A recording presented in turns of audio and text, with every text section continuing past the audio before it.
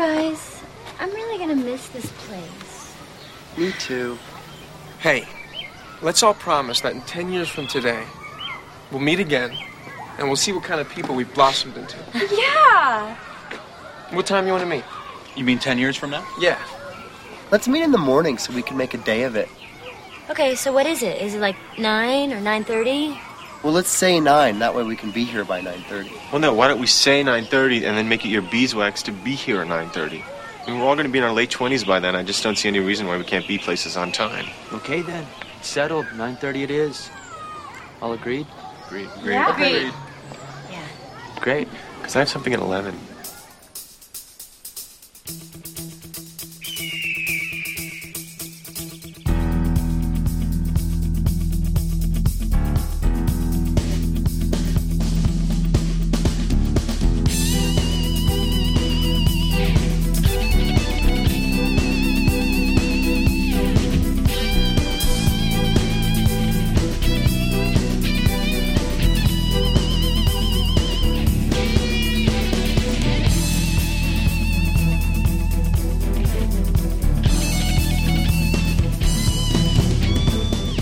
Episode 64 of the Cult of Matt and Mark Film Review Podcast. Make sure to hit our blog at cultfilmreview.blogspot.com or shoot us an email at cultfilmreview@gmail.com. Yeah, so I wasn't expecting that. Mark gave me no heads up that was the intro music that I was supposed to cue to.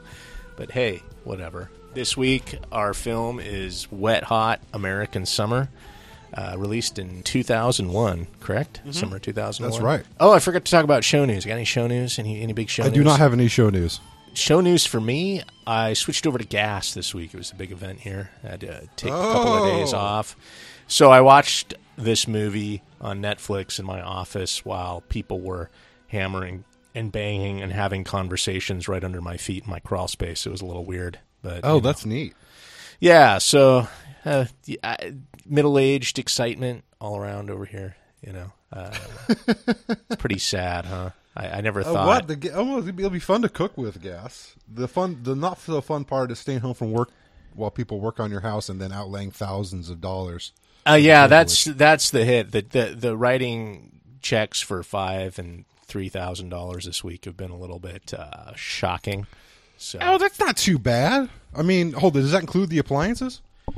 Yeah, and the appliance that we bought isn't cheap. It's a Viking gas range. Yeah.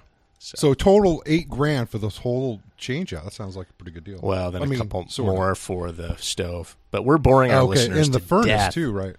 To death, we're boring our listeners. What sort of financing options are available over there? This week, all right. So let's get to the plot rundown of Wet Hot American Summer. Yes, wet. I'm going to American Summer. Read the lengthy plot rundown because I want to make sure we catch all the gags and all the sub-characters. Is it really lengthy or is it short? You're just joking. No, it's pretty lengthy. I'm going to do it. All right, go ahead. Go for it. I'll let you read it. Okay. 1980s teen comedies finally get the parody they so richly deserve with Wet Hot American Summer, the first feature film from writer-director David Wayne and co-screenwriter Michael Showalter, formerly of the sketch comedy troupe The State. Mm-hmm. It's the last day of the summer season at Camp Firewood, and as camp director Beth prepares to wrap things up, the staff of teenage counselors realize this is their last chance to do something about the summer romances that have been brewing for the past 3 months. Sweet but shy Coop is crazy about pretty Katie, but there's the problem of her severely moody boyfriend Andy, played by Paul Rudd. Meanwhile, Victor is trying to score with sexy Abby, who is known to make friends easily, and McKinley and Ben attempt to keep their hot and heavy relationship a secret. Meanwhile, arts and crafts teacher Gail turns to her students for comfort as her marriage falls apart. Drama coach Susie tries to whip the talent show into shape with Ben's help, and camp chef Gene, and I know Mark loves Gene, deals with his unique sexual quirks with the help of the help of a talking can of vegetables. Beth even mixed vegetables. Beth even finds time for romance with socially inept astrophysicist Henry, played by David Hyde Pierce. But first, Henry has to save Camp Firewood from a larger piece of space junk about to re-enter the Earth's atmosphere. I'll let me mention here, but that's Skylab. So that's the plot rundown. Yeah, that's pretty much it. So I'm pretty sure Skylab When did that deorbit? Was it? I wonder if they actually made it deorbit. It was actually deorbited in 81. I'm looking at the Skylab, the lengthy Skylab Wikipedia article. There was some prize offered for delivering a chunk of Skylab to the office of the San Francisco Examiner. I don't know why. I remember it being a big deal, and I think I was 7 at the time, or when did it go in through reentry? I don't remember. Well, that's the question. I'm guessing it was around 81. Yeah, and so that's when this movie's set. I remember I was with my grandparents for some reason. We were driving along the Puyallup River, and there's these big slabs of concrete on the bank that people can paint murals on. And I remember there was this awesome one, and it was somebody had painted a graffiti-styled Skylab burning up in the Earth's atmosphere, and I was really tripped out by it as a kid. And I remember asking my grandpa's like, "What is that?" And it's like, "Oh, that's Skylab." This isn't anything new. When Mir crashed through the atmosphere, remember? I think, oh yeah, because it was going into the Pacific, but there was some uncertainty. Taco Bell was sponsoring some re-entry contest. And then they had like a big target out in the ocean that said, Mir hit here or something. I don't remember. Oh, really? Yeah, I don't remember. I do not remember that. But you got to remember, Skylab was the first piece of big space hardware to significantly deorbit. So it was probably pretty interesting to the public. There might have been some Cold War stuff that deorbited that nobody knew about, because they had those big old film reconnaissance orbiters way before Skylab, I think. Yeah, right. And then there was things that weren't going quite so fast that re-entered, like the second stages of Saturn. And this was launched by Saturn, too. So anyway, a lot of space history there. And that's pretty much what this film focuses on, is our role and how the space race changed America, and especially the young people. Okay, so the final talent show scene with that actor, I forget his name, but he plays the comic book proprietor in The Big Bang Theory now, and he doesn't look like he's aged at all. But because that was like the guy plays the sort of the weirdo robot that dude. Yeah, they would pretend he was a robot, and he had that weird wind thing. Yeah, well, the wind thing, I was watching that because they were out there like predicting, Skylab was going to crash into the camp and everything. That's probably the worst storyline in this entire movie. This movie has a zillion storylines. The wind comes up, and I kept thinking about that meteor that crashed into Russia with all those camp security cameras. And there was one where it was like this gal and a guy in some office, and then all of a sudden the window like explodes and a gust of wind comes in, because the meteor's like crashing into the Earth at Mach 25 or something like that. So no, it exploded in the air, like just. Well, it did as it was going through reentry, but the shock acceleration, the deacceleration force. There was like some sort of catastrophic structural failure in the. Right. I mean, that's the shock wave did it, right? It didn't hit the ground. Or maybe the shock wave blew out windows and everything. Yeah, and so I thought they were doing a little bit of actually true to real life there with the shock wave and the wind coming up. And you thought that maybe it just saying, it was pretty realistic, especially the weird scientific device that they were using to influence the path of Skylab. Yeah, the colander with car antennas and shit. Well, this movie's just an endless series of goofy bits. It's a farce, and farce. Yeah, it's a farcical movie. It's one thing. It sort of forgives itself. It's more like it's sort of like a really great episode of Saturday Night Live. Even the good ones have their down bits, but they also have great bits too. Well, that's how I watch this. A huge list, I'm looking at it now, of the subgenre of farce that captures exactly where this movie fits. And, I always think of kind of the titans of the farce, and Caddyshack, National Lampoon's Vacation and Christmas Vacation, The Jerk. Did I already mention Legend of Ron Burgundy? Because that's an amazing. Oh, we mentioned it. We were talking about it before we started recording. Yeah, it's something, the farce, or also known as the spoof. Yeah. Right? Yeah. We haven't covered that at all. in our podcast. That's sort of interesting. It's a sort of a genre that maybe we need to explore. Strange more Brew seriously. with Bob and Doug McKenzie. Oh, Strange Brew. God, I've totally forgotten about that movie. Like they put something in the alcohol to make it addictive. Yeah, it was great. Monty Python. I even got that as a kid. films. Oh yeah, the Monty Python films. Yeah, I got Life Super of Brian. Troopers. Super Troopers is a great one. Yeah. The Ben Stiller movies, like Something About Mary, Zoolander. Oh. Yeah, There's a huge long list of what I call the farce comedies, and I kept thinking about my favorites, and I have Ron Burgundy is definitely one of my favorites, and I think Will Ferrell is terrific at the farce. I think he's up there with Chevy Chase and Ben Stiller as far as a farcical comedy genius. Less so Mike Myers. I know Mike Myers is sort of a stalwart with his Austin Powers movies. Oh yeah, and the first things. Austin Powers is not bad. So the farce is basically, it comes out of sketch comedy. And sketch comedy is a different animal than, I would say, stand-up comedy, and significantly different animal, because sketch comedy comedians aren't necessarily that good at stand-up, and stand-up comedians aren't necessarily very good at sketch comedy. I mean, there's a lot of crossover.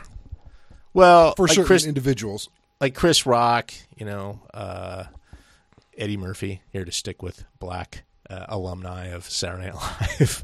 Yeah, what other black alumni can we remember? Yeah, right. But was one of the Wayans brothers on Saturday Night Live for a while? I'm pretty sure. Those are the Living Color. They were in Living Color. I'm pretty sure one of them went over, because there's like 12 Maybe. or 13 of them, right? So I was, there's a few crossovers but their acts are significantly different. Like David Cross does sketch comedy, but he's also a really amazing stand-up comedian. Yeah. I would say Louis C.K. these days with his new show, Louis. I don't know if you've watched it. I never really watched that. But those are kind of rare. So in this instance, we're looking more at the sketch comedian folks. So Saturday Night I guess Live, I've always sort of liked the State guys. Something about the State I enjoy. There's a real absurdity to it that's almost not even funny. It's so absurd. Disturbing. It sort of reminds me funny. who is more popular these days? See, the Awesome Show, Great Job. Yeah, you love that one. That one's too fucking weird for me, man. That's just weird. It's really weird. I mean, at some point you're just going, Tim and Eric's Awesome Show, Great Job. Yeah, too fucking Tim weird. and Eric. I tried to watch their $1 billion movie, but I sort of got. I got to sit down and really force myself to watch the Tim and Eric's $1 billion movie. It's just insane. My favorite is the Kids in the Hall guys. I think, oh yeah. Because they sort of follow the Monty Python form of playing all the female bits in drag, which I do like drag. That's great. Is pretty awesome. And there's like a core group of guys, So this is basically the cast of this film, and it has a lot of heavy hitters. That's the other interesting thing about the film. So Amy Poehler, Molly Shannon, Paul Rudd, who he's Judd Apatow kind of staple now as far as the films he's in. And let's see, who else here? Michael Ian Black, who was a host of, I think, The Soup. Was it The Soup he was a host of for a while? I don't remember. Yeah. I don't think so. He might have been. I'm not sure. And There's strangely, lots of great guys. up-and-coming Oscar-worthy, I want to say that, or Oscar-nominated Bradley Cooper. Brad Cooper's in it. The Hangover fame. Let's see, what else do we have here? Oh, and then David Hyde Pierce, who's always great. He's the astrophysicist who Janine Garofalo gets knocked up by in like under 24 hours. Well, there's these different stratified groups based on their based on their generation age. There's the kids, and there's the 19 or 17, 18, 19-year-olds, and then there's like the later 20-year-olds like Janine Garofalo. So they each sort of live in their own separate world in this movie, and their storyline is sort of independent. So this movie, I guess, exploits. I'm going to say exploits the 80s nostalgia element. It's supposed to be 20 years in the past, and when things are 20 years in the past, the zeitgeist gets distilled a little bit more easily. You're able to categorize a era in history a lot more easily when you have 20 years in hindsight. Now, it's strange because the kids that were kids in the 90s view the 90s like I view the 80s. So things like grunge music and flannel and all that kind of stuff now is kish and quirky and funny. And all the technology of the era is funny. Giant cell phones. There's not a big focus on. There's not really. Yeah, I mean those are funny, but it's sort of. There's not really. They're out in camp, so there's a little bit of a timeless element in this movie. Well, we got camp is sort of a place references to Betamax. Excessive soundtrack use of Foreigner. There was some interesting songs on the soundtrack. The Permanence for Men. Which I think was the who had the permanent? What character? Oh, well, Ken Marino, I think, was sporting a perm. Yeah. Do you remember that? My uncles got permanents back in the early '80s. I've just always called them perms. Do people commonly refer to them as permanents? I don't know. Perms. I had a perm. Perms for men. What? I had a perm. You went. I had a permed mullet. So it's a business in the front, permed party in the back. So seriously, you got the Billy Ray Cyrus at age. You perm just the back, just the drape and the mud flap. You just perm that. That was you, huh? Yeah, that was me. The man. fuck? When did you have Junior that high. haircut? Wow. Fucking, you had to do it to get tail. Maybe you were a I had hesher. no choice. Yeah. No, I don't know. My hairdresser did it. You had a hairdresser when you were in junior high? Yeah, we go. There was a lady that my mom went to that ran like a hairdressing salon. She had a duplex, and one side was her home, and the other side was the pretty standard mix of hair salon / tanning. So she had it was like a 2-bedroom, like a duplex. So it's like the mirrored house, and it was like a 2-bedroom house on one side and a 2-bedroom house on the other. The main living area, dining room was the salon. The 2 bedrooms were the tanning areas, and the kitchen was just like a prep area. Okay. Mark, it's a pretty standard small business. I never got permanents. I just got my hair cut by some old barber, Well, my mom would always perm her hair, so she just took us there. So. But perms for men, that was an 80s thing, and it was a horrific travesty of, You really think it's that big of a deal? Fucking terrible. I look at some old pictures of my uncles with perms, and I'm like, you got to be kidding me. What the fuck? My older brother had a full perm. They say had a fro, and it really looks great when you have red hair. Yeah, no, it's like that. We call the it old red hair fro. It's like Jew fro by design, which seems like a bizarre thing to go for. It didn't look great on him. I'll be honest with you. It's not the best look he had. Great. They look terrible. Late 80s. Absolutely terrible. It's people were wearing it. Plus, he was playing b-ball quite a bit at the time. It was sort of it made sense out there on the court.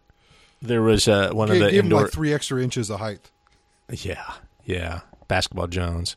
There was a reference to one of the indoor kids being a Class B dungeon master, and I'm just saying. Yeah, they were the indoor kids, and they filled the sort of the standardized types of kids. The D&D kid, the medieval kid, the Cure kid. Well, that's the goth music. That's the thing about like farce is you really got to exploit stereotype because it's like in Saturday Night Live, some of the funniest bits are stereotypes of certain people, not necessarily groups of people, but certain specific people. That's sort of funny to make fun of, like the douchebag, which there's the Paul Rudd character in this. Yeah. The vapid. That's a great, as they say, specificity is really a key to making something really pop as humorous. Yeah, very specific about it. Sort of an important element of comedy. The vapid sort of prom queen, which you get that little bit there with I forget the. With I want Katie? I want to call him the main character because most Coop. of the bits focus around him. Coop, you mean? Yeah, With the shaggy hairdo that's always going after Katie. He has like he's sort of he really he lusts after Katie, even though she's really attracted to Andy, who's the right. cool So guy. there's that confession there at when they're leaving camp about how. Oh, Yeah. that's hilarious. Yeah, I just want to fuck him. Yeah, that's right. Yeah, maybe when I'm like old and ready to get married, I'll go after you again. But right now, that's just all I want to do. So He's cut from marble, she says. Truth. Which is a term I've always enjoyed. I like chiseled from wood perfectly. Well, you know, the one thing about this movie is the way it compresses time. It all takes place over about 36 hours. Yet people go through enormous life-changing events multiple times. Yeah, there's some dilation of events. Like you get the timestamp there in the morning, and you're like, wow, they went to town, turned into junkies, and came back in under an hour. Well, the camp the camp director and the physics professor, Beth and Henry, they meet each other in the morning, like at 6 a.m, and the next morning, she's pregnant after they've had trouble getting pregnant. And they're both moving together to the professor's new position at NASA down in Florida.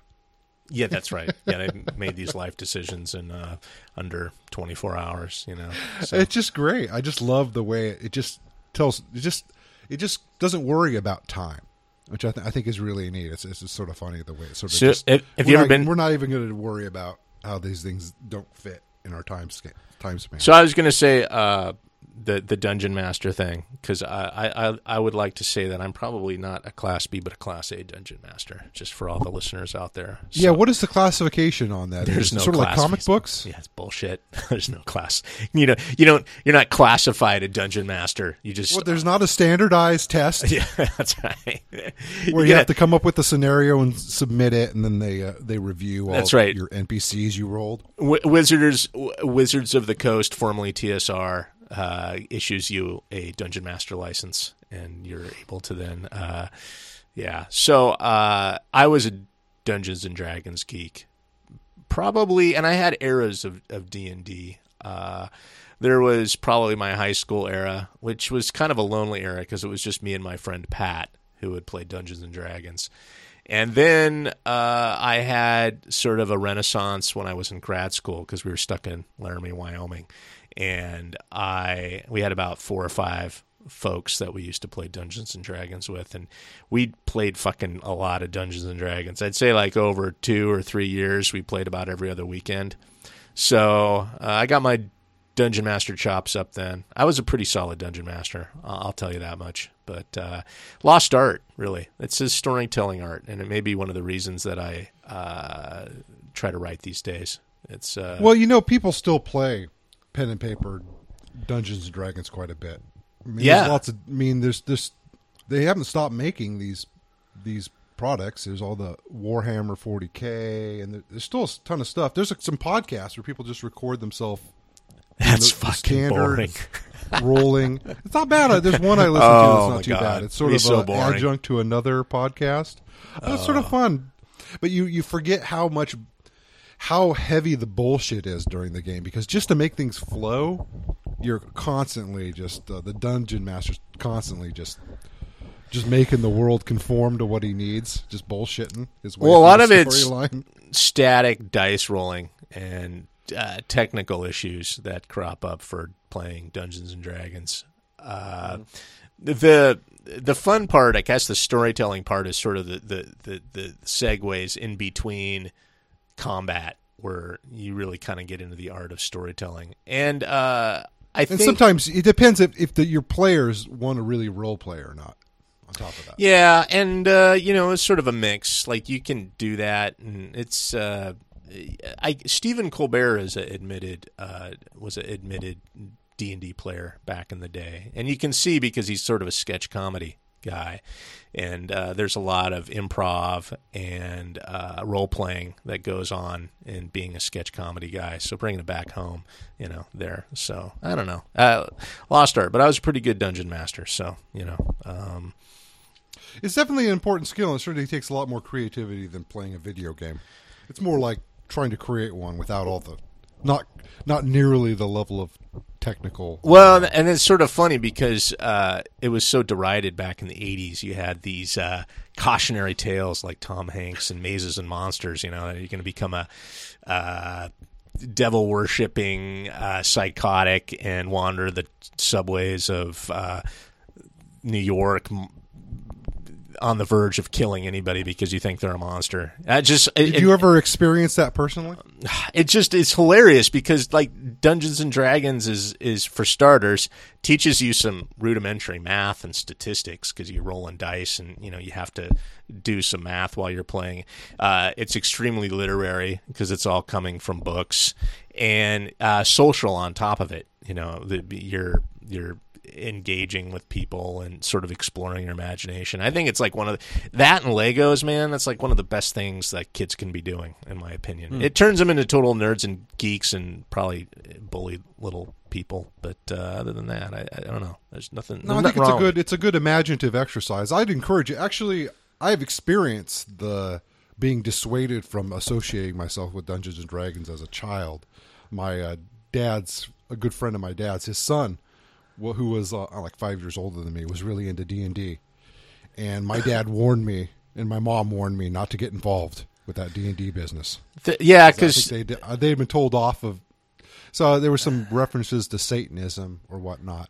That friend ended up getting a physics degree and then dropping out of academia and now runs his own lumber company. All right. Yeah. What a demented individual. Yeah, well, your parents were kind of terrible person. Your parents were kind of reactionary Jesus freaks on a certain level, weren't they? Well, I mean, as much as going to church makes you a reactionary Jesus freak. But they wouldn't let you watch R-rated movies, and they were all really worried about that kind of thing, right? Well, my dad sort of had strong feelings about cussing. Yeah, but he was just sort of a prude. I mean, he was a product of his time. I don't think there was anything particularly demented about him. Oh, he just had I'm sorry, man. I didn't mean to. I wasn't making any kind of comment. I was just like to warn. There's no offense taken. I thought it was just interesting that I experienced that. Yeah, to warn a kid about. The church had warned against D&D as being satanic, so they were just sort of, why don't you stay away from it? Well, I tell you one thing, because I probably would have enjoyed it quite a bit, and I never really got into it. Fighting demons in Dungeons and Dragons, that's thirsty work. It's. So I just got involved in the Wiccan community after that. Okay. I thought that was safer. That's yeah. I can see that. Yeah, there's. I'd say I went up and I sacrificed some eggplants.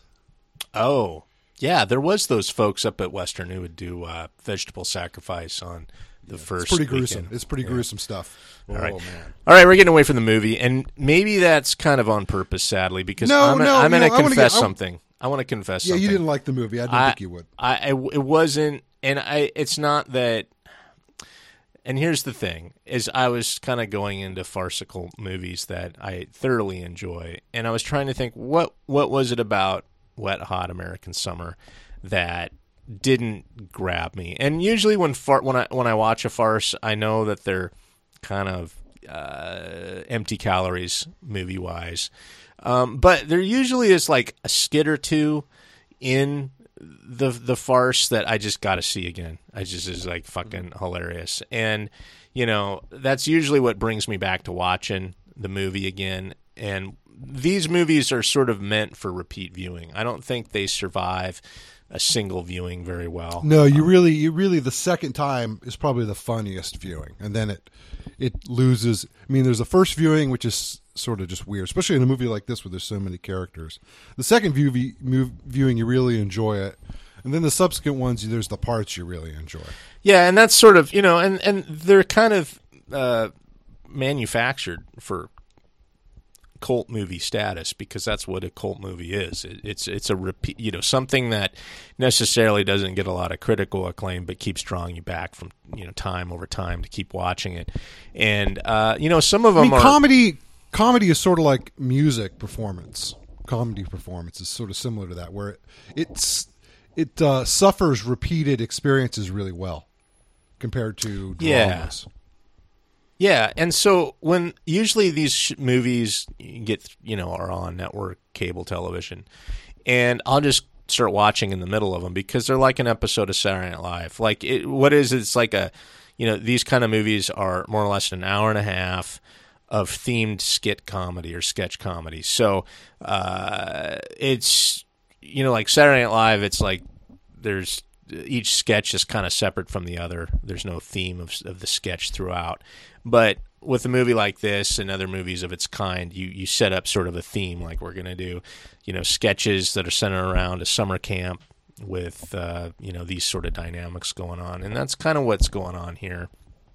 I'm trying to think about why I don't think I'm going to watch this movie again. And it does have some really good gags in it. I totally have to give it credit for some of the real funny shit in it. Like the Paul Rudd character is great. When he, one scene where he has to pick up his tray of food off of the cafeteria floor.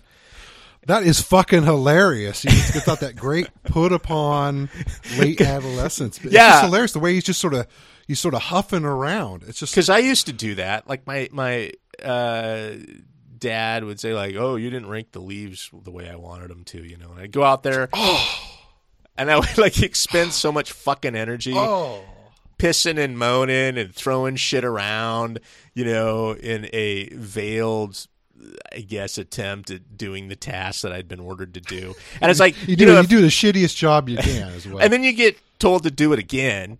And again, and I'm like, if I would have just sucked it up and done it right the first time, I would have been in my room playing video games like a half hour ago.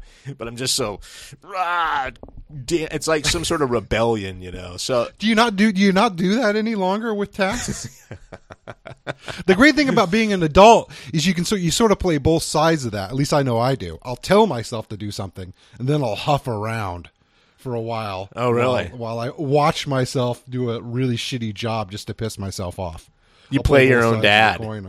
Yeah. Do that. Actually, the funny thing is actually happened like a year or so ago where my older brother played Beth and I played Andy in the role where we were going through some of my mom's old stuff, and I was just pissed off.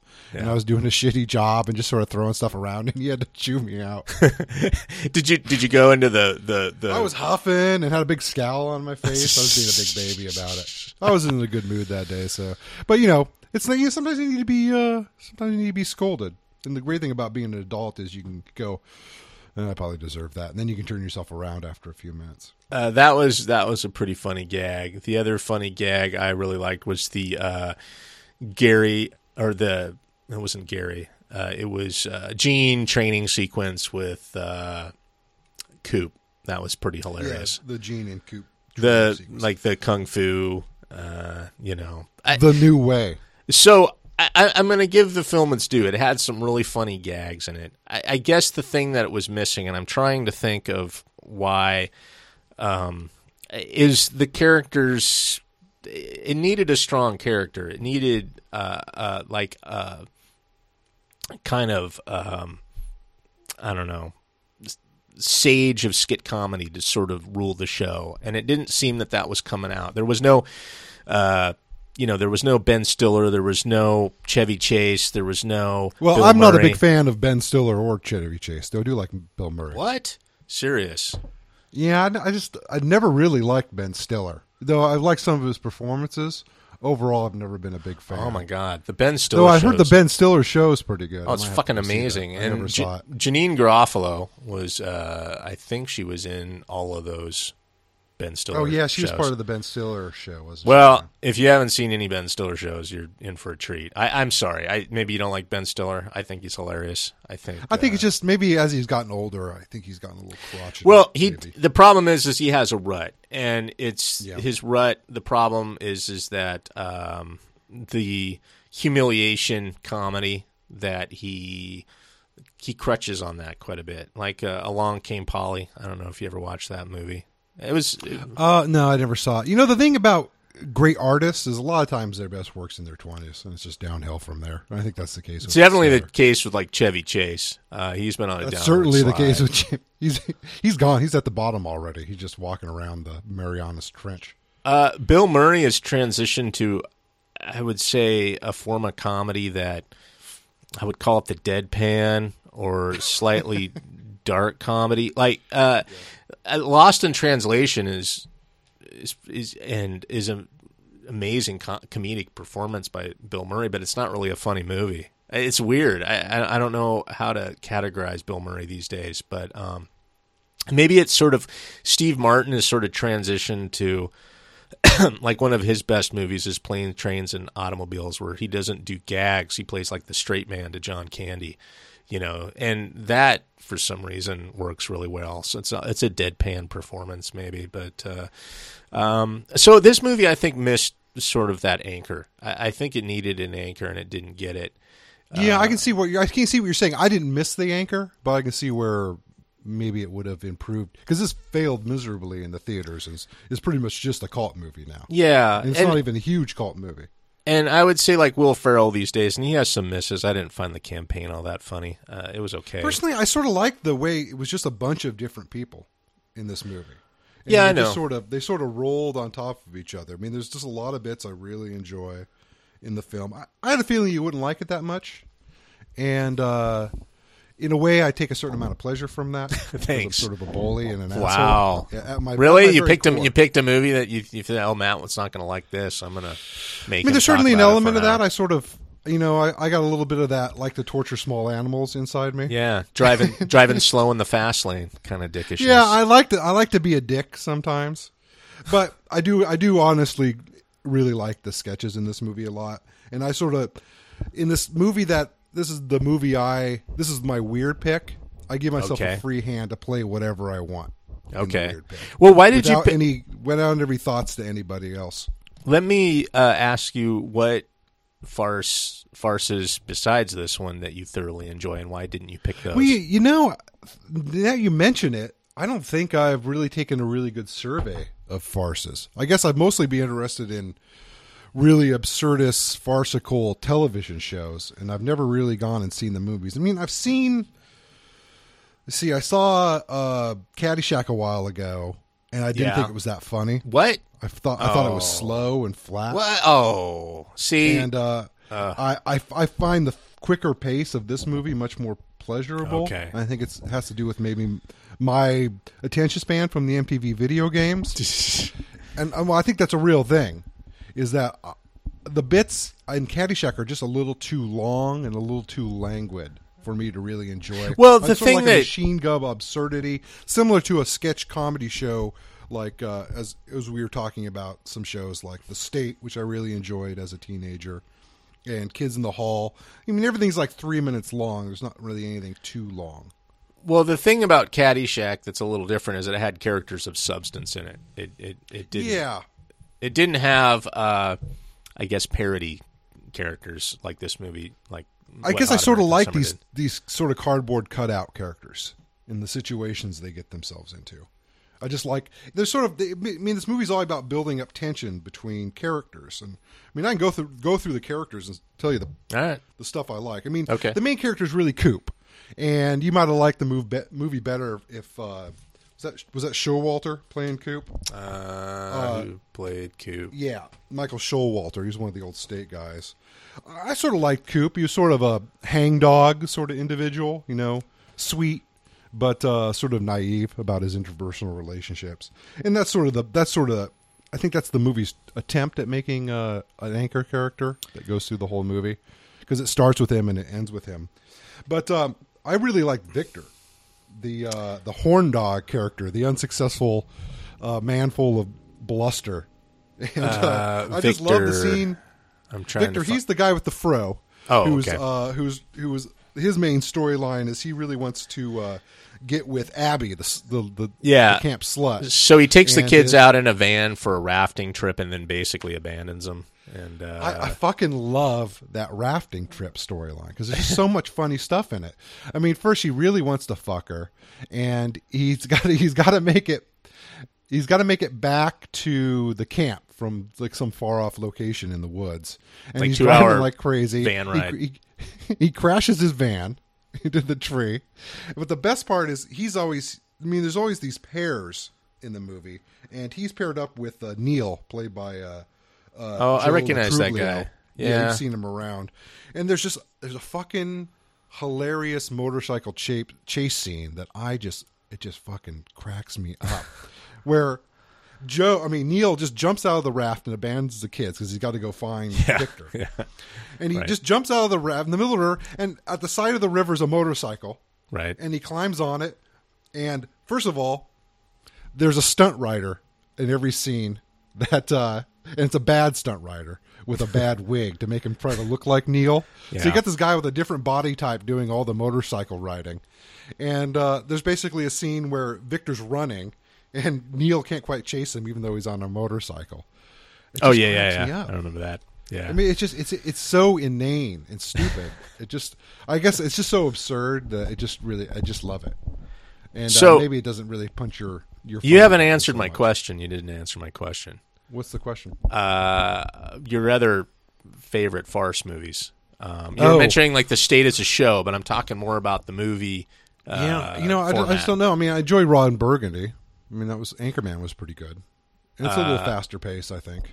Though it has an anchor character. Strange Brew is probably one Yeah, of my I remember favorites. Strange Brew positively, but I haven't seen it since I was a teenager, so I'm not sure if I'd like it as much today. Okay. Other than that, I don't remember. Really? I don't think I've consumed a great amount of farcical movies. I mean, I like Zoolander quite a bit. I really am a big fan of Zoolander. Well, wait a minute. Even though You said you didn't like Ben Stiller. I guess I don't like him more as a person. Okay. Well, That sort of colors he my probably. opinion, Well, 'cause- that's. I always like to separate the artist from their art. That's kind of my deal. I'm not as mature as you are. And so I like Zoolander quite a bit, but I've never really made a point, as with any genre of movies, I've never really made a point to make a complete survey, which is sort of the whole point of this podcast. Well, I would like to throw the Coen Brothers into this mix because I think the Coen Brothers do sort of a art house farce that is we don't think of as farce, but is sort of I wouldn't call it gag driven, but scene driven and character driven and situation driven. Like Burn After Reading, I enjoyed quite a bit. It wasn't one of their finer outings, but Yeah, it definitely maybe I had would some didn't quite funny hit me. shit in it. It had some real funny shit in it. The whole George Clooney making the sex chair in the basement. He didn't know what the fuck he was building, and then all of a sudden it's like a dildo chair, and then Frances McDormand's into it. It's just hilarious, that kind Yeah, of I thing. mean, there was great bits like that, but it didn't really have the shock. I mean, it had this absurdist bits, quite a number of them, but there was also the whole storyline, which was sort of meant to carry everything. And I guess Still not answering my question. Not answering my either do the question. storyline. Well, I answer your question, and my answer is I cannot answer your question because I haven't made a concerted survey of the genre. I mean, how can right.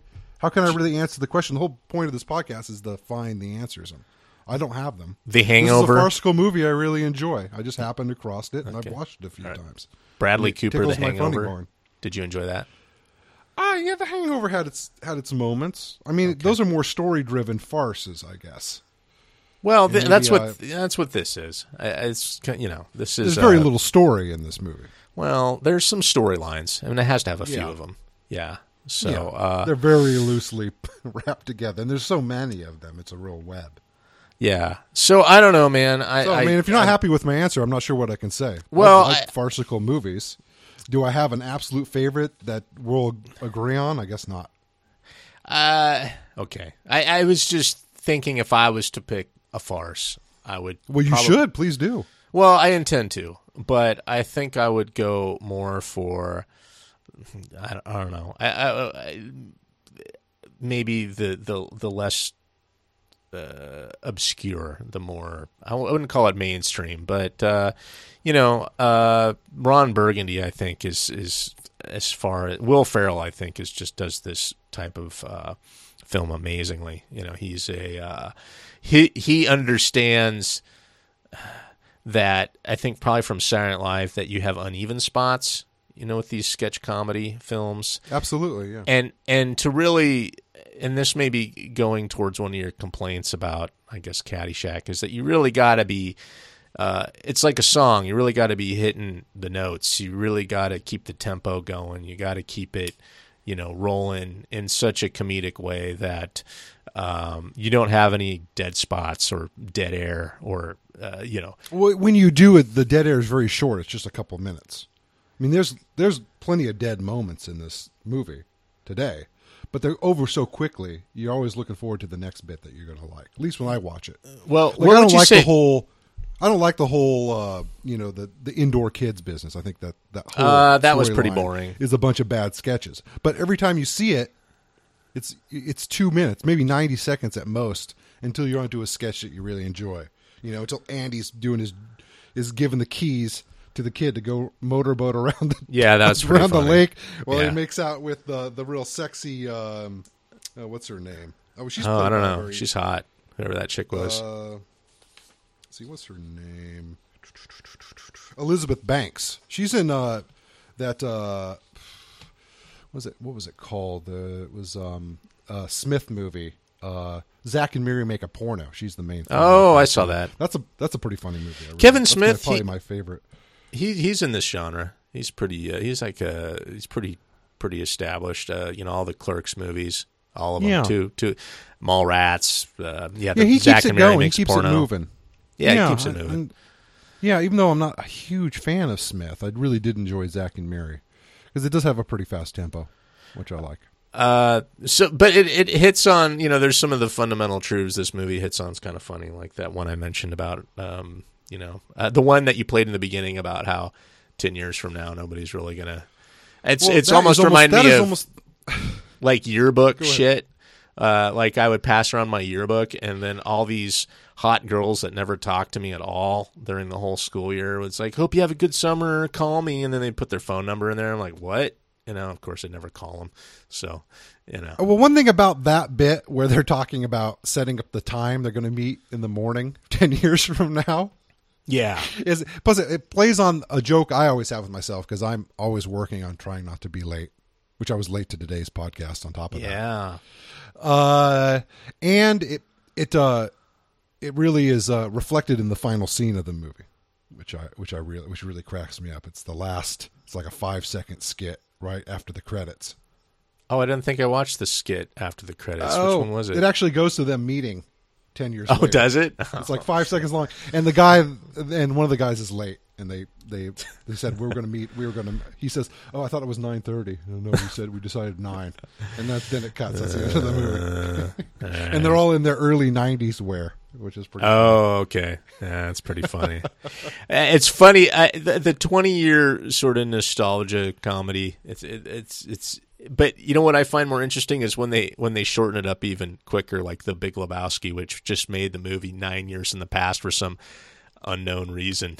Oh yeah. See that? Yeah, that's almost funny. That was just genius. But those guys, the Coen we'll do that brothers are movie insane. sometime. Well, The Big Lebowski, we got to do that movie because I would say kind of falls into this. It doesn't have the absurdist element like this film has, but definitely in that category.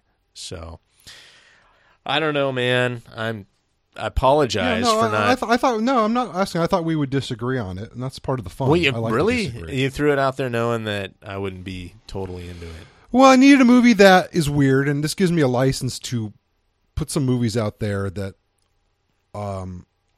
maybe I don't think you'll agree with on their choice. Okay, all right. But I want to do anyways because I like them. So I mean that's why I do it.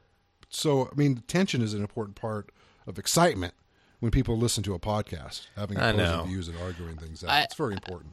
And plus, I fucking love Gene the cook. Yeah, I love that he likes wiping a mud on his ass, and he has a bottle of Dick cream, and he takes sage advice from a can of mixed vegetables. And he wants to hump a fridge. He wants to hump a fridge, and he does in this movie. And he likes to fondle sweaters. I find that you just like hilarious. weird. You like kind of absurdist shit. Maybe that's the difference between you and me as far as our comedic sensibilities and I love go. farts. I love fart humor. Well, I do too. I love the comedy. Oh God, I love the other character Showalter plays. He plays the comedian Alan Shemper. That's it. Oh, that, MC's yeah. and he does this talent terrible show. comedy routine. Yeah. It's horrible. Real We did Randy. arts and crafts, but in my aims, we called them arts and farts and crafts. Yeah.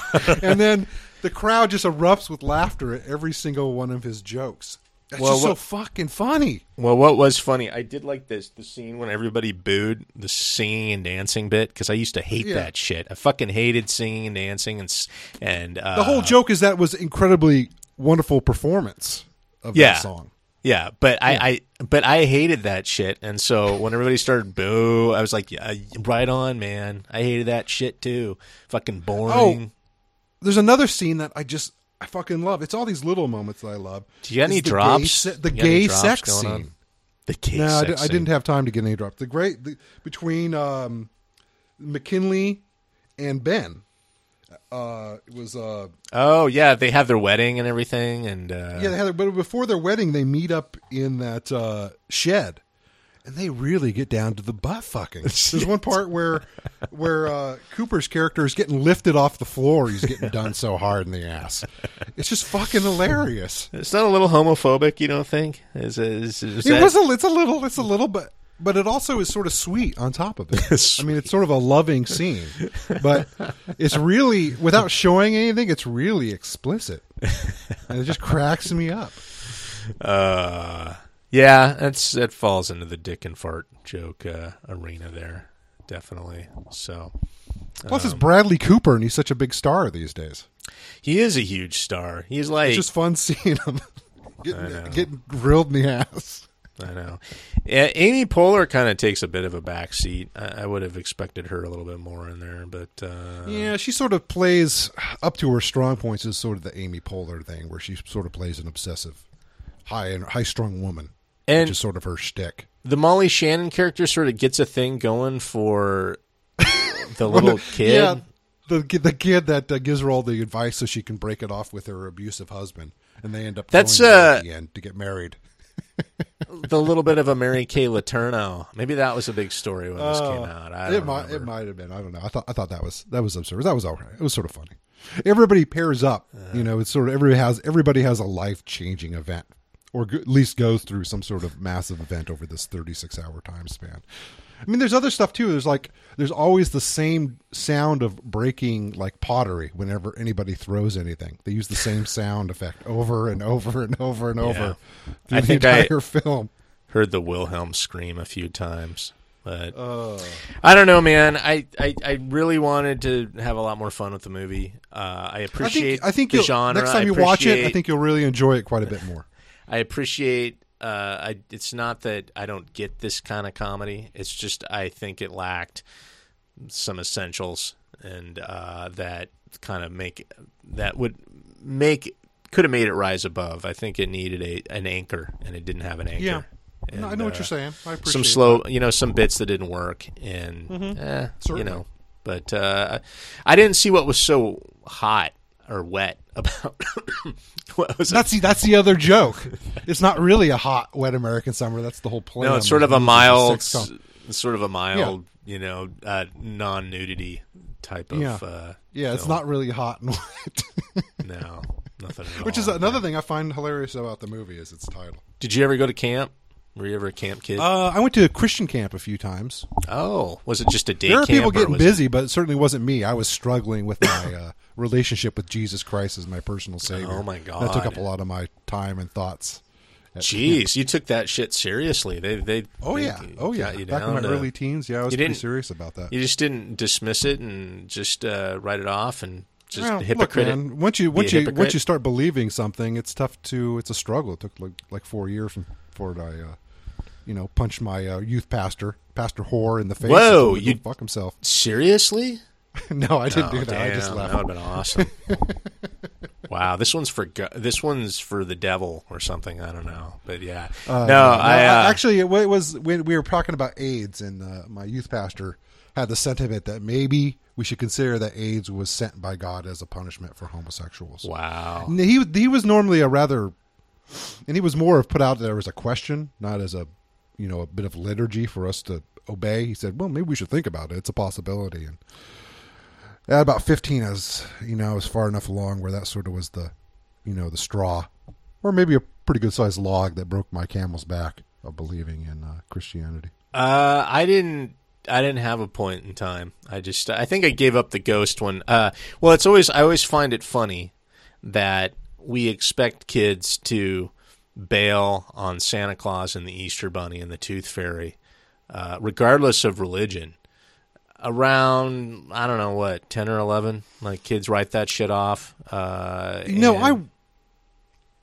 wonder if this process of, look, we're going to tell you a lie until you're about 11, and then we're going to tell you it was all a bunch of bullshit. Yeah. I wonder if that really benefits the agnostic and the atheist community, because basically kids get experience with everybody being honest that they were told a bunch of fibs when they were kids, and becoming comfortable with the fact that you could believe something and then go to a state of not believing it because it's absurd.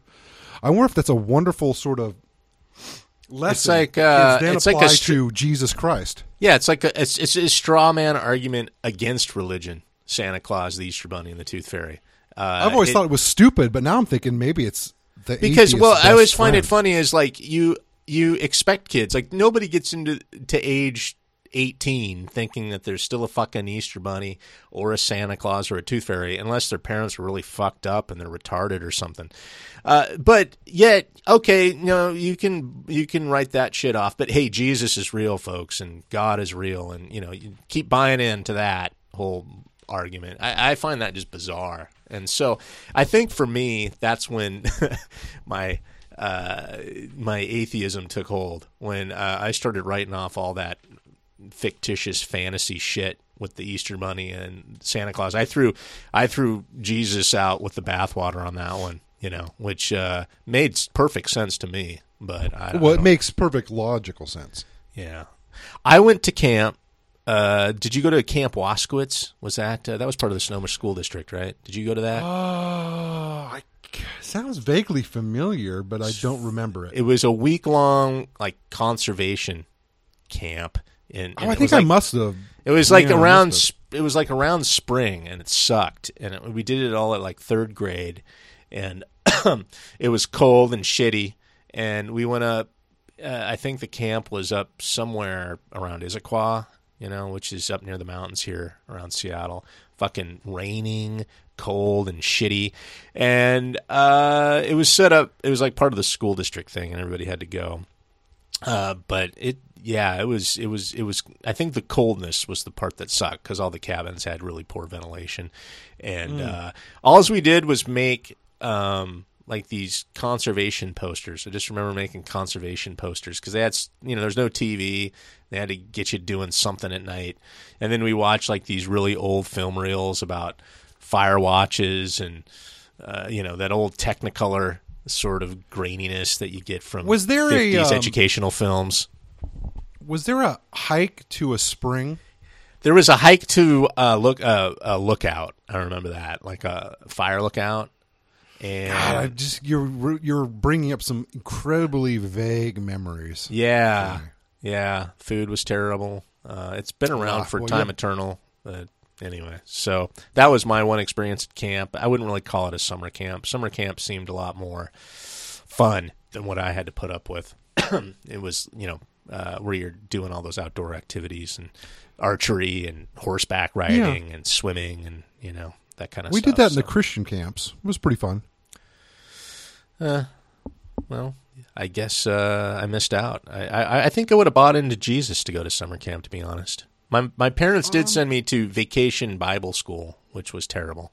I don't know what they were thinking. Oh, yeah. That's just a local thing. Yeah, that was terrible. Our church used to run something like that I'd always go to. It was fine. My mom has incredible guilt over my falling out with religion.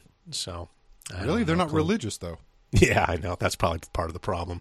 A little bit Hippocratic about it. It's a more of a disappointment in themselves. Yeah, right. That my soul isn't saved. And my parents... Really? Are you serious? Your parents actually have thoughts like that? Well, it's... They don't go to church, mom do they? views... No, my mom views religion as like an insurance policy. Like, you could burn in hell. I'm just saying. So you might as well... It's like, might as well be a little religious for some insurance. That was kind of that's a famous piece by some philosopher where he talks about the give and take. I forget who it is. I think it was it's Pascal. A good bet. It was Pascal. Yeah, I think it was Pascal. I think you're right. Where He go argued ahead. for religion because you might as well believe in it because the benefit of believing it is better than if you're wrong and you're damned to it. Which is the pussy way out, in my opinion. That's like I remember my pastor making that argument one time. It just seemed so pussy. It seems so calculating. It seems so. It's like Jews. It'd be like a Jew pretending that they're Catholic in order to avoid the Holocaust. In my opinion, it seems like. Well, I would do that in a second. Why didn't they? What the fuck? Well, I think they tried. I think people they checked. I mean, all this isn't birth records. I mean, it's a country. They record all this shit. They can tell whether or not your religious affiliation by looking at birth records. Wow, here we went from Wet Hot American Summer into the Holocaust. So I think it's probably time to hit the. Well, we Ebert got review. a wonderful 1-star review from Ebert. So here we go.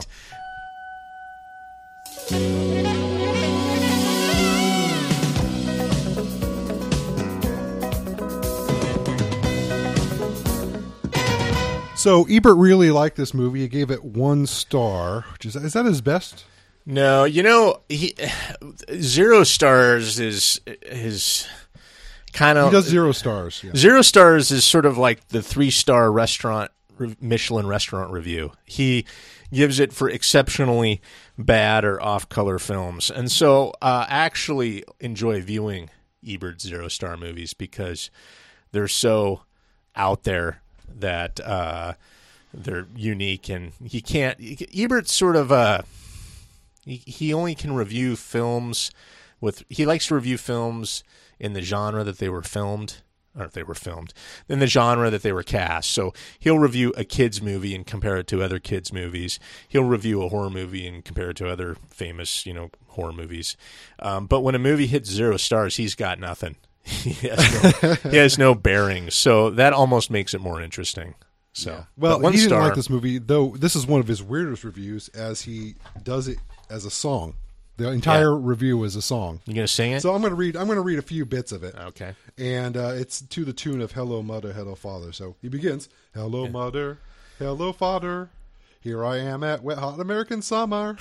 Wow, I hate it. Something fierce, except for astrophysicist David Hyde Pierce." Which is one of the weakest characters. Yeah, it was one of the weaker movie. The whole characters. storyline was pretty bad. Yeah. Let's see here. Here's, of course, "Let me leave, oh mother, father, from this comic strip in Mother Nature. Don't make me stay, oh mother, father, in this idiotic motion picture." Yeah. Then he talks about the characters. The camp cook, Chris Maloney, goes berserk because he feels attacked by phonies. He talks to bean cans and screams and moans periodically because of post-traumatic anxiety syndrome. Yeah. And he says he concludes it with, "Watch David Wayne's direction falter despite the help from co-writer Showalter. They did The State on MTV, and of those two, that's the one that you should see." All right. Well, yeah. Okay. Compared to our review of River's Edge, I'd say that this one's a little bit more straightforward. That's what, I've never seen him do that before. That's really weird. Yeah, it is pretty funny. I Anyway, guess he's not a big fan. I Look, he can't be right all the time. What can he say? Even geniuses guess get it I wrong. can't. I guess I can't be right all the time either. Don't be too hard on yourself, man. You'll come around to it. We'll watch it again. Okay. All right. Well, I could have done for just a few little like boob shots. I would have really, I mean that's kind of that would have broken one of the bigger jokes in the movie. That there was no boob shots. There was in no the in I the know. Hot American Summer. Throw me a bone, literally, figuratively, whatever. Throw Yeah, poor Matt a bone. Needed something. Sorry. All right, man. Well, there we go. I thought, you know what? Of the other comedy that we hated, I think this is quite a bit better than the Pee-wee Adventures of Pee Wee Herman. I can get. Yeah. I can. You got to be honest with me. It's better than that. Yeah, I can get on board. That was sadly like where this is sort of a bunch of themed skits stitched together to form a movie. Mm-hmm. That was one skit repeated over and over for 90 brutal minutes of There were more laughs for you who didn't like this film in this film than Pee-wee's Big Adventure. Oh, most definitely. Yeah. Yeah. See. So there we go. So all right, we're stepping up. But yeah, maybe we should hit the masterpieces of the genre at some point. And yep, please do. All right, well, let's put that one to bed. That's that. We're not going to do that in next week. We're going to go with we're going to stick with the American theme, but we're going to do American Psycho, which I would say is definitely not a farce, but it is a satire, and it is an extremely dark comedy. Have you seen it? Yeah, I saw it some time ago. I sort of perused it yesterday because I got the DVD, and I'm looking forward to seeing it. I forget how mesmerizing. What's the actor? Christian Bale. Yeah, he is. Boy, that's really. He's really it's expressions. I'm gonna have to kind of, I guess, sort out my thoughts with respect to the film about why I like it, and that's kind of a good reason why we do this podcast, is so I can really, I guess, kind of dissect why I like the films I like. So I'm looking forward to that. Fucking yuppies.